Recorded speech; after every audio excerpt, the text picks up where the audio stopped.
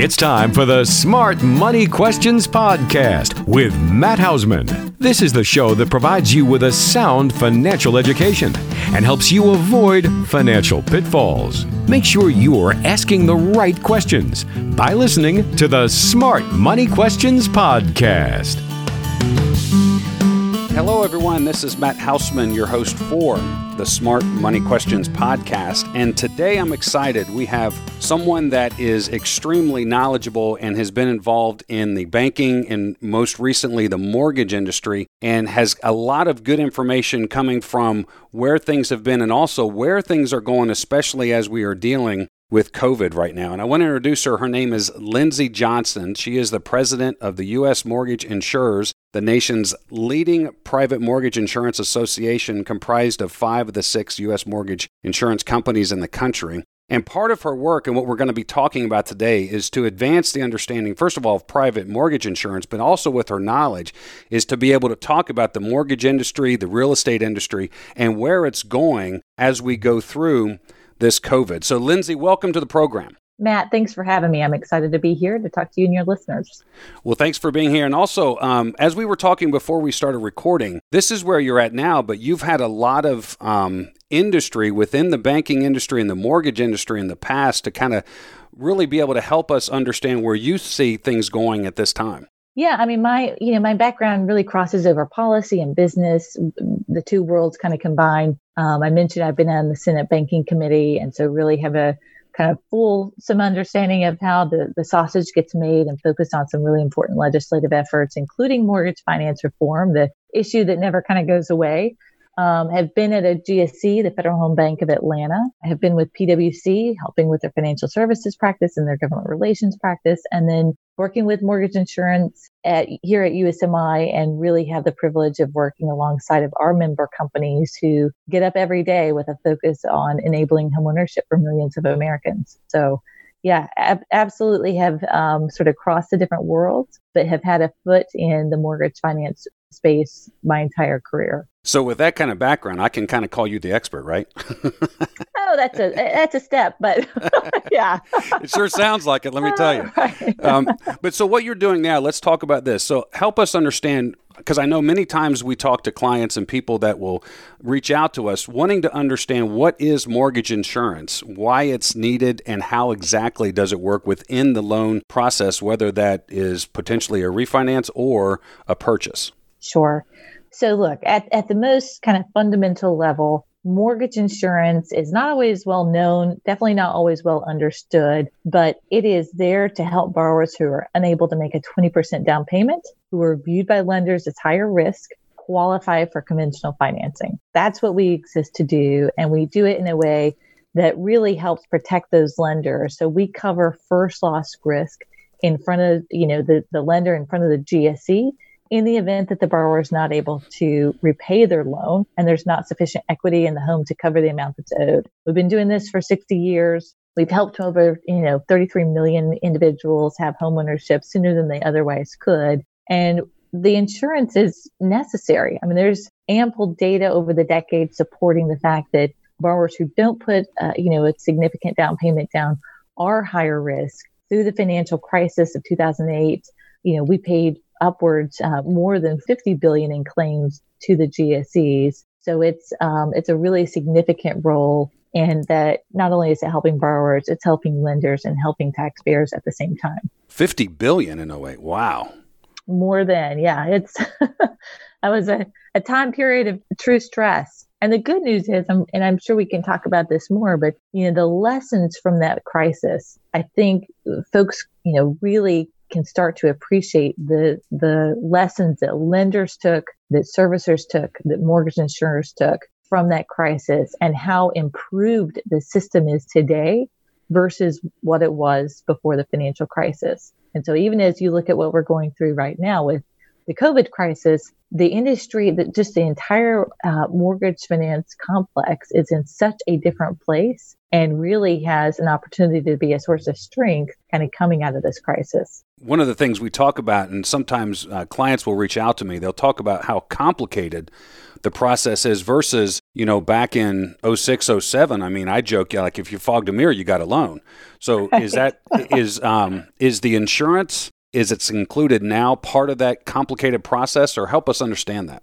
So look, I mean, this has been a requirement, and thankfully, mortgage insurance is required for individuals who are not going to put 20% down. If you're going to get a conventional loan through Fannie and Freddie, you're going to have credit enhancement. Mortgage insurance is the most commonly used because we are the easiest for lenders to execute on many different levels. We're very transparent. The borrower understands what they're paying. And then the best news from a borrower perspective is once they reach 20% equity, the mortgage insurance comes off. So there is a true incentive from all parties. I mean, they're going to see their payment go down, which is always a welcome thing after a certain number of years. They'll see that payment come down. For individuals who go through FHA and get their loan through FHA, the insurance is going to stay on for the life of the loan because FHA insures that loan for the entire life of that loan. So there's some real differences, and it is complicated. And, one thing that we tell borrowers, and we're constantly, even though we're a B2B industry, we work with lenders and we work with, some of the other folks that are doing and originating loans. At the end of the day, it's incredibly important for borrowers to understand not just how to be home ready. So what does it mean to have, what's my credit score and how is that going to impact my rates? What's my savings rate currently and how is that going to look in 2 years, under my current job?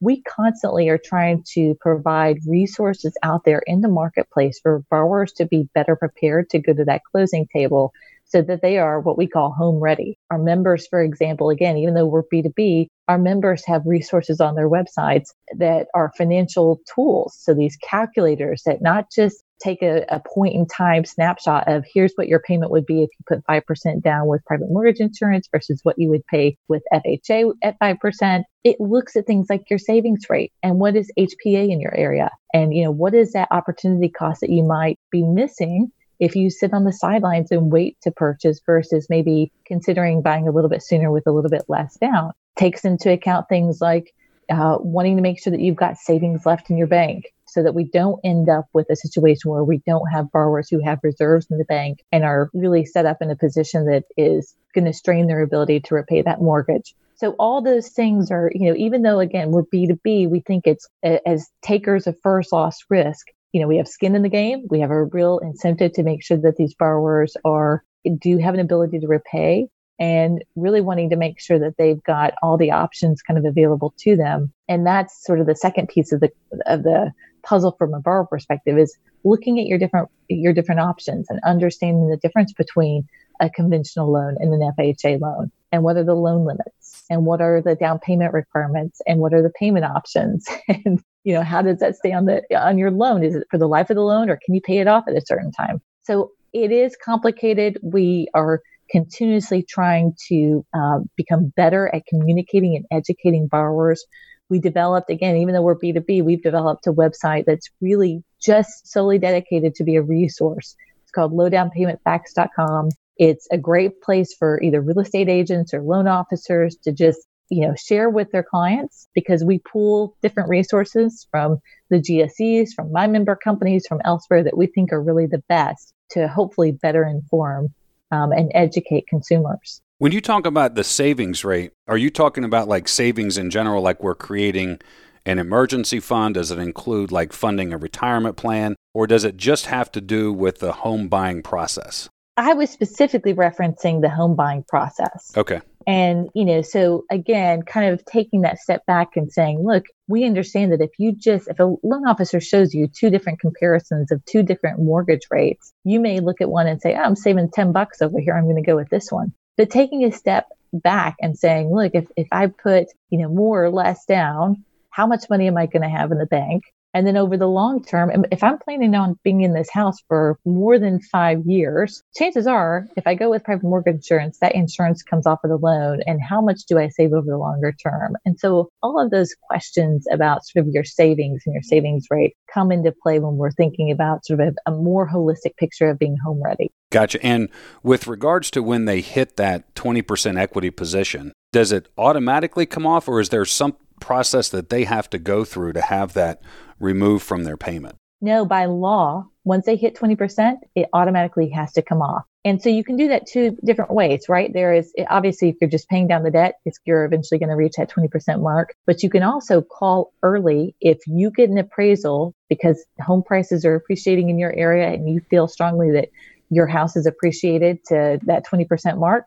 You can call before that scheduled time when you were otherwise going to be able to get to that 20% and say, look, my home price has appreciated. I've got 20% equity in my home now. And it can be paid off that way too. So you can call your servicer and have that appraisal done and it can be removed that way as well. So one way or another, you're either going to get it sooner, but you'll definitely have it once you pay down that certain amount and have enough equity. Is that something that's happened outside of the 2008 crisis? No, that was before. It was actually part of a HOPA rule. And so it was done before, but it's, we constantly encourage folks, like this is an added benefit for private mortgage insurance. So we encourage folks to take advantage of it. It's going to occur regardless because it's, by law mandated to come off. Mm-hmm. And we think it's a really good opportunity for consumers, especially in a rising home price environment, to even have that opportunity to remove it sooner. Well, let me ask you this. Let's say I grew up down in Florida, and let's say I bought a property in 2006, more than likely at the height of values there. And then obviously Florida was hit pretty dramatically. And let's say I appraised it at that time and I had 25% equity, it comes off. Does the reverse happen if all of a sudden there's a fall in value? No, it doesn't. Okay. So as a consumer, you're kind of insulated. But your example is why, again, so the borrower benefits on the one hand because they're able to get access, the lender and the GSEs and taxpayers benefit on the other hand because, we cover, on average, we cover up to 35% of the value of the mortgage. We cover on average about 25%. So in those instances where borrowers were unable to pay, the home equity, the home price appreciation had dropped and there wasn't enough equity in the house to cover the amount that was owed. That's where we're stepping in and we're paying that claim and hopefully making that whole. Home prices dropped even further than anyone anticipated in 2008. Mm-hmm. But I mean, that is the purpose of, why you've got mortgage insurance. Right. With regards to, let's say I'm going to go out and the rates right now are ridiculously low.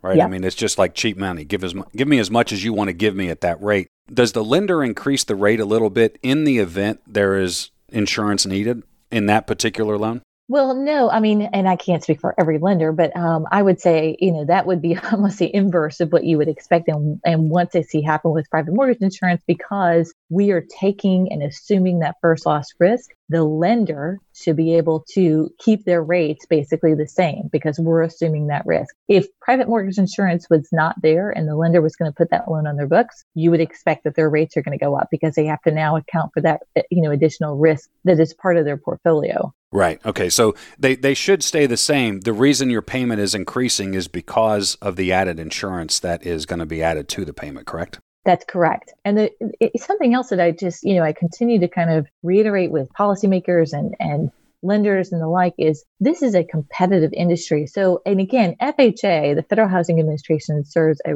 really important role. There are a lot of folks, that agency services and does a really good job doing so. But the value of having a private mortgage insurance industry that's competitive is those lower rates. It's not as if, there's a lot of overcharging that can be done because, it's extremely competitive. And lenders, this coming from the origination world, lenders are competing on every single basis point. And so, for example, when the tax rates were reduced in 2017, you saw almost a straight across the board reduction in mortgage insurance pricing stemming from those lower rates, from the tax rates across the mortgage insurance industry. So those rates were immediately going into lower rates for borrowers through our industry. So I think it's just a really good example to demonstrate that, if there is a savings to be had, this industry is going to push that savings through and it's going to eventually be realized by borrowers. Well, to that point, does that mean, let's say that I'm going to go out and I'm going to buy a home and I'm going to require that. Should I be speaking to multiple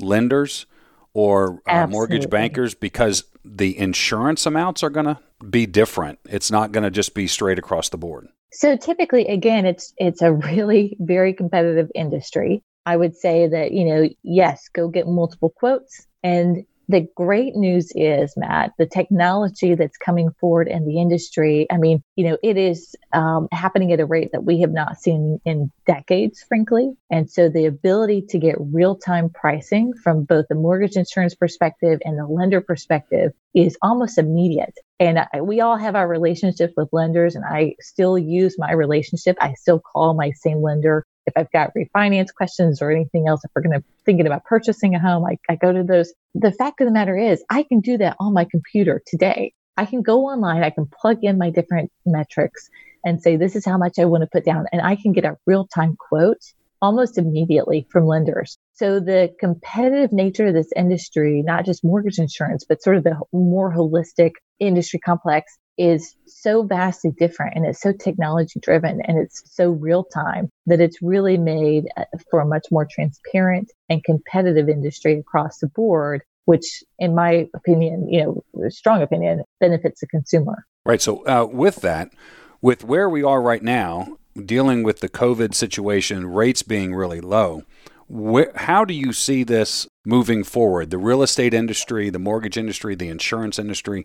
What's your thoughts on, and of course, we're, a little less than 100 days from an election. How do you see this? Yeah. I mean, it seems like it's there's so much going on. Can we really understand what that change is going to look like and how fast it's going to happen? Well, so a couple of things. I think it's really important to first solidify and clarify in folks' minds that, coming out of the last financial crisis of 2008, the government focused for, a full decade at least on getting the appropriate rules and regulations in place and in ensuring that, the housing finance system is stronger and more robust, stronger underwriting guardrails, stronger just lending and origination generally, to make sure that consumers were getting the appropriate and sort of sustainable lending that they needed. I kind of struggle to conceptualize the fact that we are going through another crisis in the span of just over 11 years. But I think it's really important to reiterate that this crisis is very different than the last time. The housing market is much, much stronger than it was during the last crisis. The industry is stronger.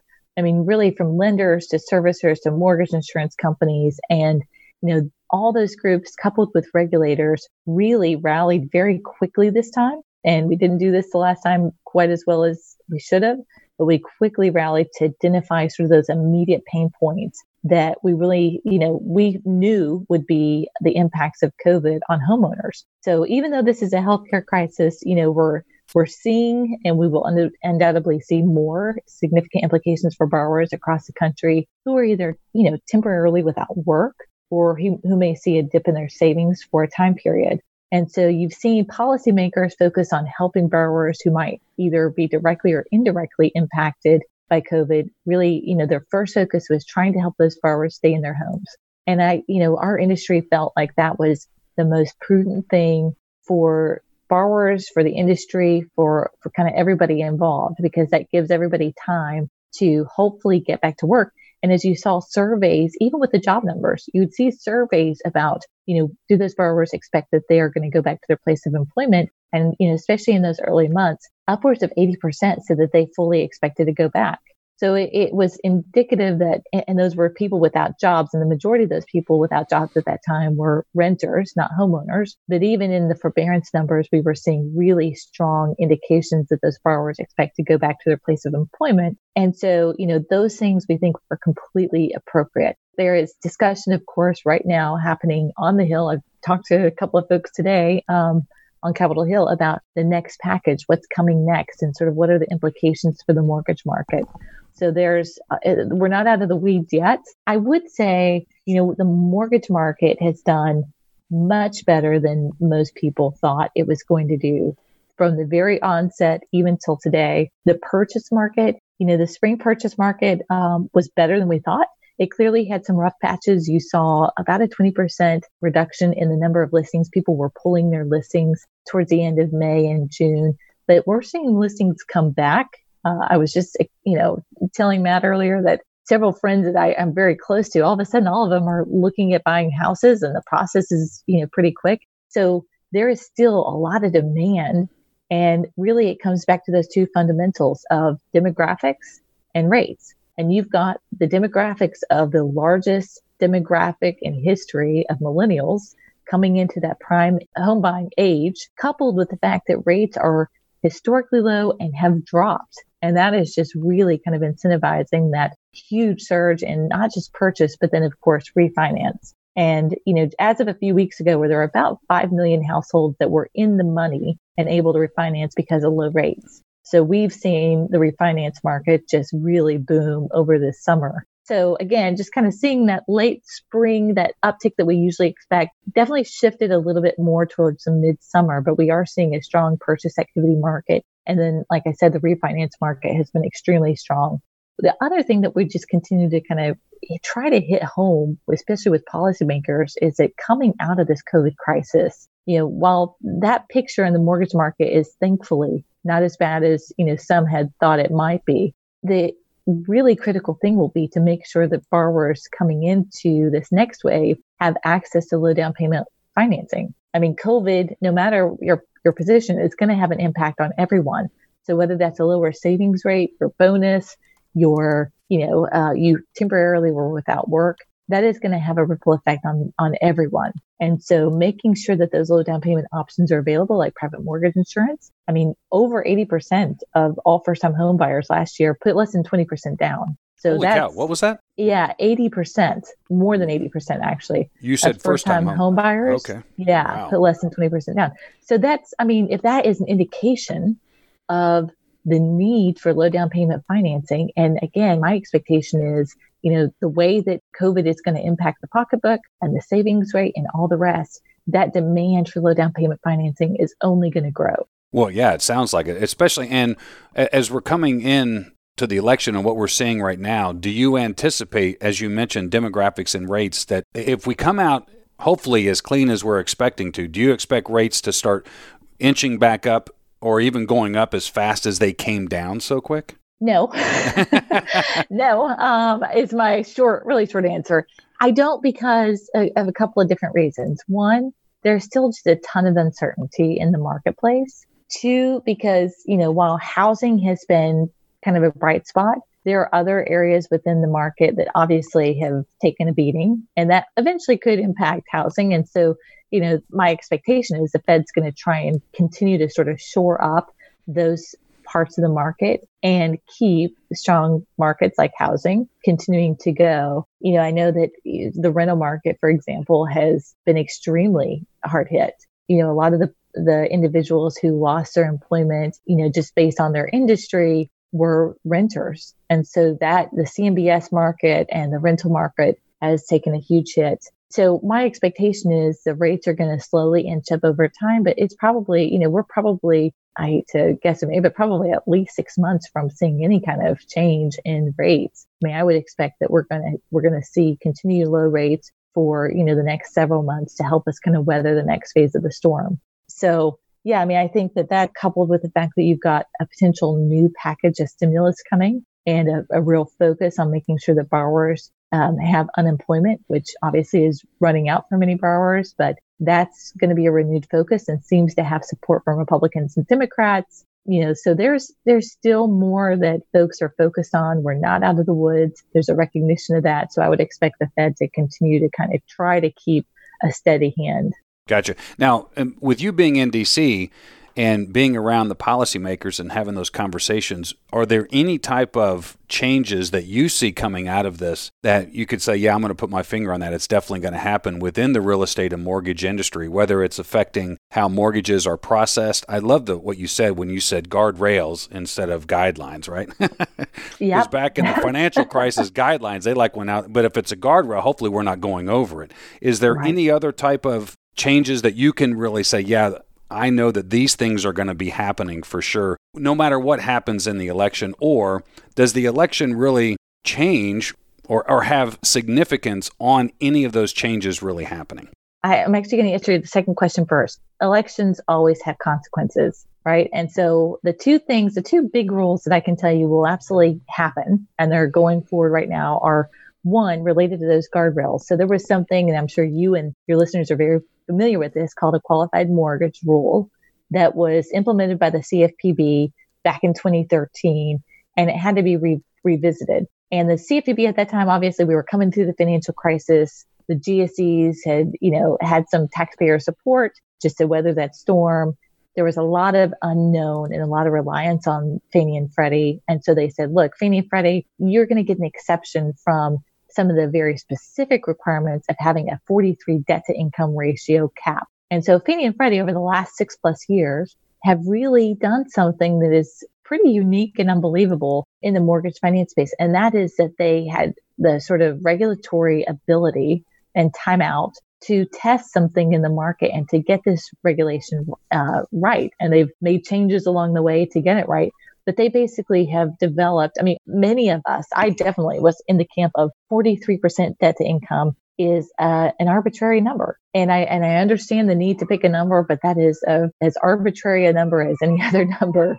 And so, when they gave the GSEs this exception or this GSE patch, the GSEs for the last 6 years have gone up to 50% DTI, but they've made sure that those borrowers had other compensating factors. So they had reserves in the bank, they had a higher credit score, they had a higher down payment, they had, some very specific things that have worked in the marketplace. Well, that patch is set to expire January 2021. And can I back you up real quick? Yeah. Just so sure. our borrowers understand, can you help us understand when you say 43 debt to income, help them understand exactly what that means? Absolutely. So when you are a lender and you're going to underwrite that borrower and tell them if they're going to get a qualified mortgage or not, and most lenders after the financial crisis did not want to take the legal risk of making something that's not a qualified mortgage. So almost, the entire market is a qualified, mortgage market today. The lender looks at the borrower's debt, and there's a list of things that they would have looked at to kind of calculate those debts.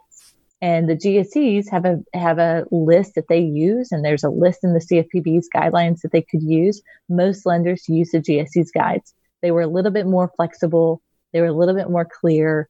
It was a little bit more in lender speak, and they were updated over time. So the lender would look at that list of calculating the debts. They look at the list of calculating income. For example, with the GSEs and their guides, you can use bonus income as long as there's a history of bonus income. It's more complicated than that, but again, being on the originating side, you and your clients will kind of understand and appreciate that there was a specific list, and lenders were familiar with it and could get their hands around it. And they would calculate that ratio. Now, if we didn't have the GSE exception or that patch, you had to cut off any borrower who was above 43% DTI or debt to income. You just couldn't do the loan, or you were taking a lot of liability risk if you did that loan.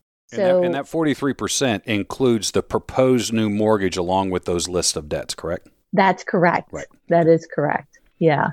And so the GSEs said, look, we've got this exception.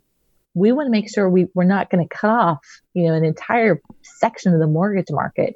And so us, the mortgage insurance industry are also playing this very important second set of eyes on underwriting. And so we've looked at, okay, what happened over the last 6 years? They were going up to 50%. And what we found was borrowers between 45 and 50% DTI actually performed better than those at 43% DTI because those borrowers had more compensating factors. They had things like reserves in the bank. They had things like a higher credit score and maybe a 5% down payment for a minimum. You couldn't do 3%, for example. So those are meaningful things that compensate for the higher debt to income. So fast forward, their patch is going to expire January 2021. There is a lot of twisting and turning right now because the proposed rule is out by the CFPB, and they're going to change that. They're going to say we no longer have a threshold. The GSEs no longer have an exception, and we're no longer going to have a debt to income threshold that lenders have to meet. Instead, we're going to lean on a pricing approach. So you're basically going to calculate what a lender is charging in terms of pricing to determine if that loan is a qualified mortgage or not. And so these are, really detailed kind of nuanced things that will have incredible impacts on the market, on the origination market, on how lenders underwrite and how, what's now kind of the new QM standard. So that is one big thing. And the other big thing is the GSE's regulator, the Federal Housing Finance Agency. And this is all getting really in the weeds, but they're proposing capital for the GSEs. The GSEs have been in a timeout for 11 years after, this 2008 crisis. They've been in this timeout, and the regulator is sits on their board and is part of their day-to-day operations. And this current regulator is saying, look, we want to put them out of conservatorship. They're going to be private companies. And to do that, we're going to set capital standards for the GSEs. Well, those capital standards, and again, all the lenders and all the originators understand this. The amount of capital you have to hold is supposed to be risk-based, and it's going to impact a couple things. One, your pricing, because you're going to have to hold, you're going to have to build that capital, and the risk that you insure. I mean, it's going to definitely dictate if I'm going to do, this certain borrower that I previously did. If I hope to hold punitive capital against that borrower, I'm no longer going to do that subset of borrowers. And so these are massively complicated rules, but they're going to have big implications. Now, let's say that November comes and Biden wins. What are the changes that we would expect to see? Well, on the qualified mortgage front, I don't think they're going to change anything on that rule. I think they'll let whatever rule goes forward under this administration kind of be the ruling hand. On the GSE capital front, not only do I think that a different administration will do things differently, I think that their vision for the GSEs for Fannie Mae and Freddie Mac will be different. I don't think that they will view it as absolutely critical and necessary for the GSEs to be private companies like the Trump administration. I think they might view the GSEs more like, more kind of utility-like companies, not utilities, but utility-like. So they'll have more regulation. They probably won't have to have as high a capital standards because they're more kind of viewed as tied to the federal government. So all those things are, they're in the background and they're fairly arcane issues. I do know that they're very policy wonk issues, but they'll have really significant impacts on the types of borrowing that gets done, the types of lending that gets done, and borrower costs. And so those are two things that my industry is very focused on, and wanting to make sure that the guardrails stay in place, that, we're all kind of focused on not losing some of the progress that we've made over the last 11 years, and that borrowers still have access to sustainable, affordable credit. Wow. Just to let everyone know, you heard it here first. Right. Smart Money Questions. But I will say this, with regards to the capital, do I understand this correctly? Because this is the first I'm hearing of this. Is this very similar to what the banks had to do as they were coming out of the financial crisis? And we just saw them get, quote, stress tested about 6 weeks ago with regards to what their reserves have to be for the deposits that they have, and then how they're turning around and using those deposits within their banking structure. Is that what you're talking about? You literally hit the nail on the head. And one of the debates about the GSE's capital is some folks view what the GSE's primary business is. It's a guarantee business. They view that more like insurance companies. But the current regulator said, no, look, banks are out there. They have a bank capital framework. It's obviously Basel, but we updated it. We're stress testing it. And so that's the framework he's using. So as your readers, or if they want to dig more into it, kind of keep that in the back of their mind, because that, if you want to boil down the big debate, that's sort of one of the big debate issues right now is, does that look right for the GSEs? That amount of capital that banks hold, is that the right capital amount for the GSEs? Well, because I can see what you're saying. That could dramatically change. Like, who could be competitive? Because if you can't raise the right capital, then you can't be competitive in the marketplace. So the raising of capital would happen very quickly. Now, what you said, if Biden was to win, when you said more like a utility, do you see, and maybe not as much capital, yet keeping the first rule in place, where all of a sudden it seems like those guardrails are expanding a little, if we're going from 43 up to 50? Do I understand that right? So, and really changing the way that we're doing the underwrite. So if we were basing your ability to repay before on debt to income, and now we're going to say, okay, lender, you need to consider the debt to income, but really the bright line test for ability to repay is pricing. How does that look? What changes in that underwrite? Does the borrower, do you price for all the different underwriting attributes of the borrower? And does that really sort of tell the borrower's true ability to repay? Or should there be some real underwriting metrics kind of tied into that? And so those are the questions that are getting kind of fought through right now, frankly, by the different stakeholders. And again, just really significant impact on this market in the way that we go about underwriting and the way that we go about pricing mortgage credit risk that will, impact the entire system. Wow, that's a lot to take in. It is. Be ready, because I'm telling you, the fall and 2021, there are some really big things coming, and so these will be, if they're kind of on the periphery for most people, unless you're here in DC, but they're about to become front and center for everybody. So let me go back to one of the first questions I asked you, and that is, why is the mortgage process, or does it seem so complicated? Could this, the way I'm seeing it, it could dramatically create complications, at least as we go through the learning curve on or the different lenders are going to do that, and the insurance companies are going to do. How do we get through that learning curve on these potential new rules? Do I understand that correctly? I mean, absolutely. And it is a learning curve. And the alphabet soup and everything else that occurs in the mortgage space is unbelievable. Like, unlike anything I've ever seen. I think the reason, one, just to answer the first question about why it's so complicated. It's so complicated because it's very political and it's the most important asset that most Americans own. So everybody is, tied to this idea of homeownership. And even this whole notion about millennials, not wanting to own a home and whatnot, completely debunked. Homeownership matters. It matters to an individual's ability to save wealth. There's just so much that's tied up in homeownership, and there are a lot of politics involved. And so that's why I would say it's complicated, because we've got a lot of cooks in the kitchen. And then, in terms of these changes, there will be a lot of education. After the first QM rule came out, I cannot tell you the number of law firm analysis that I received just on how are you supposed to go about doing this, and services that will come available that will calculate the A4, that will be a standard. So there will be a learning curve. There will be an implementation timeline, probably of a year, so that folks can adjust their systems and incorporate these new changes. But you're completely correct. There will be a learning curve. Wow, that's a lot to take in. Well, listen, I just looked up. I could sit here and talk to you forever, because Lord knows I can talk, and we're coming up on 40 minutes.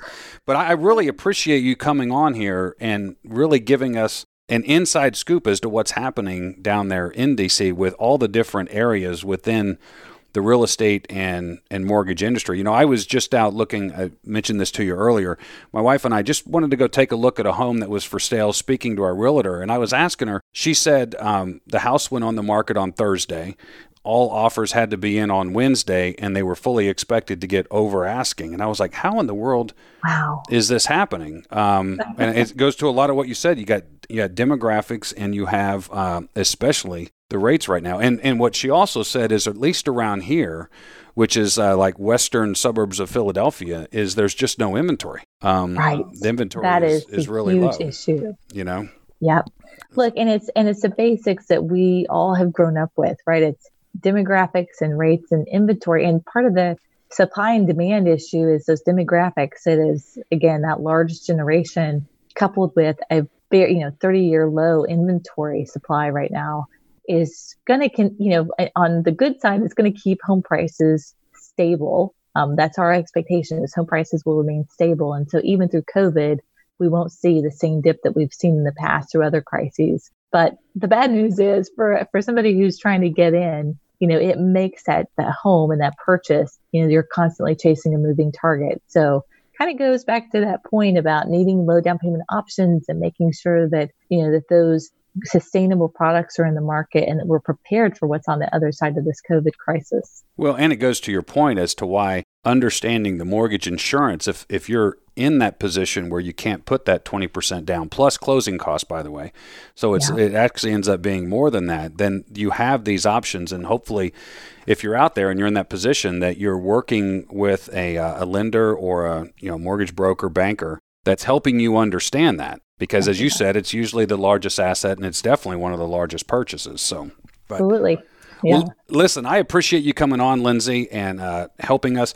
Is there a way or is there anything that you want to share with us as to where they can go find some of this? I know you mentioned the website earlier. We'll make sure to put it in the show notes. Or anything else that you would want us to put on there to help educate anyone that wants to go out and learn more about what you spoke about today? That would be fantastic. Look, I know your clients are sophisticated folks, but for their clients and for borrowers, we have created a resource, lowdownpaymentfacts.com. we welcome feedback on it too. I mean, we think it's really important just to get the information out there. And so if there's other information that would be helpful for borrowers to see or hear, let us know. But we think it's a great spot just to kind of condense all this information into an easily digestible form or format.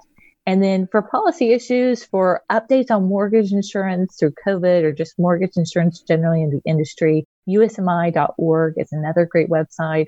And we keep updates on policy happenings, and we'll send out news updates. So if you're interested in being on our newsletter list, let us know, and we'd be happy to add you to that as well. And we'll definitely make sure, everyone, that that's included in the show notes, not only on the website, but then also in whatever podcast player that you're utilizing. We'll make sure it's in there. So, well, listen, Lindsay, again, I appreciate you coming out. I definitely learned a lot today, and look forward to maybe we'll have you back after the election. You can tell us what you predicted and what's actually happening now in February of 2021.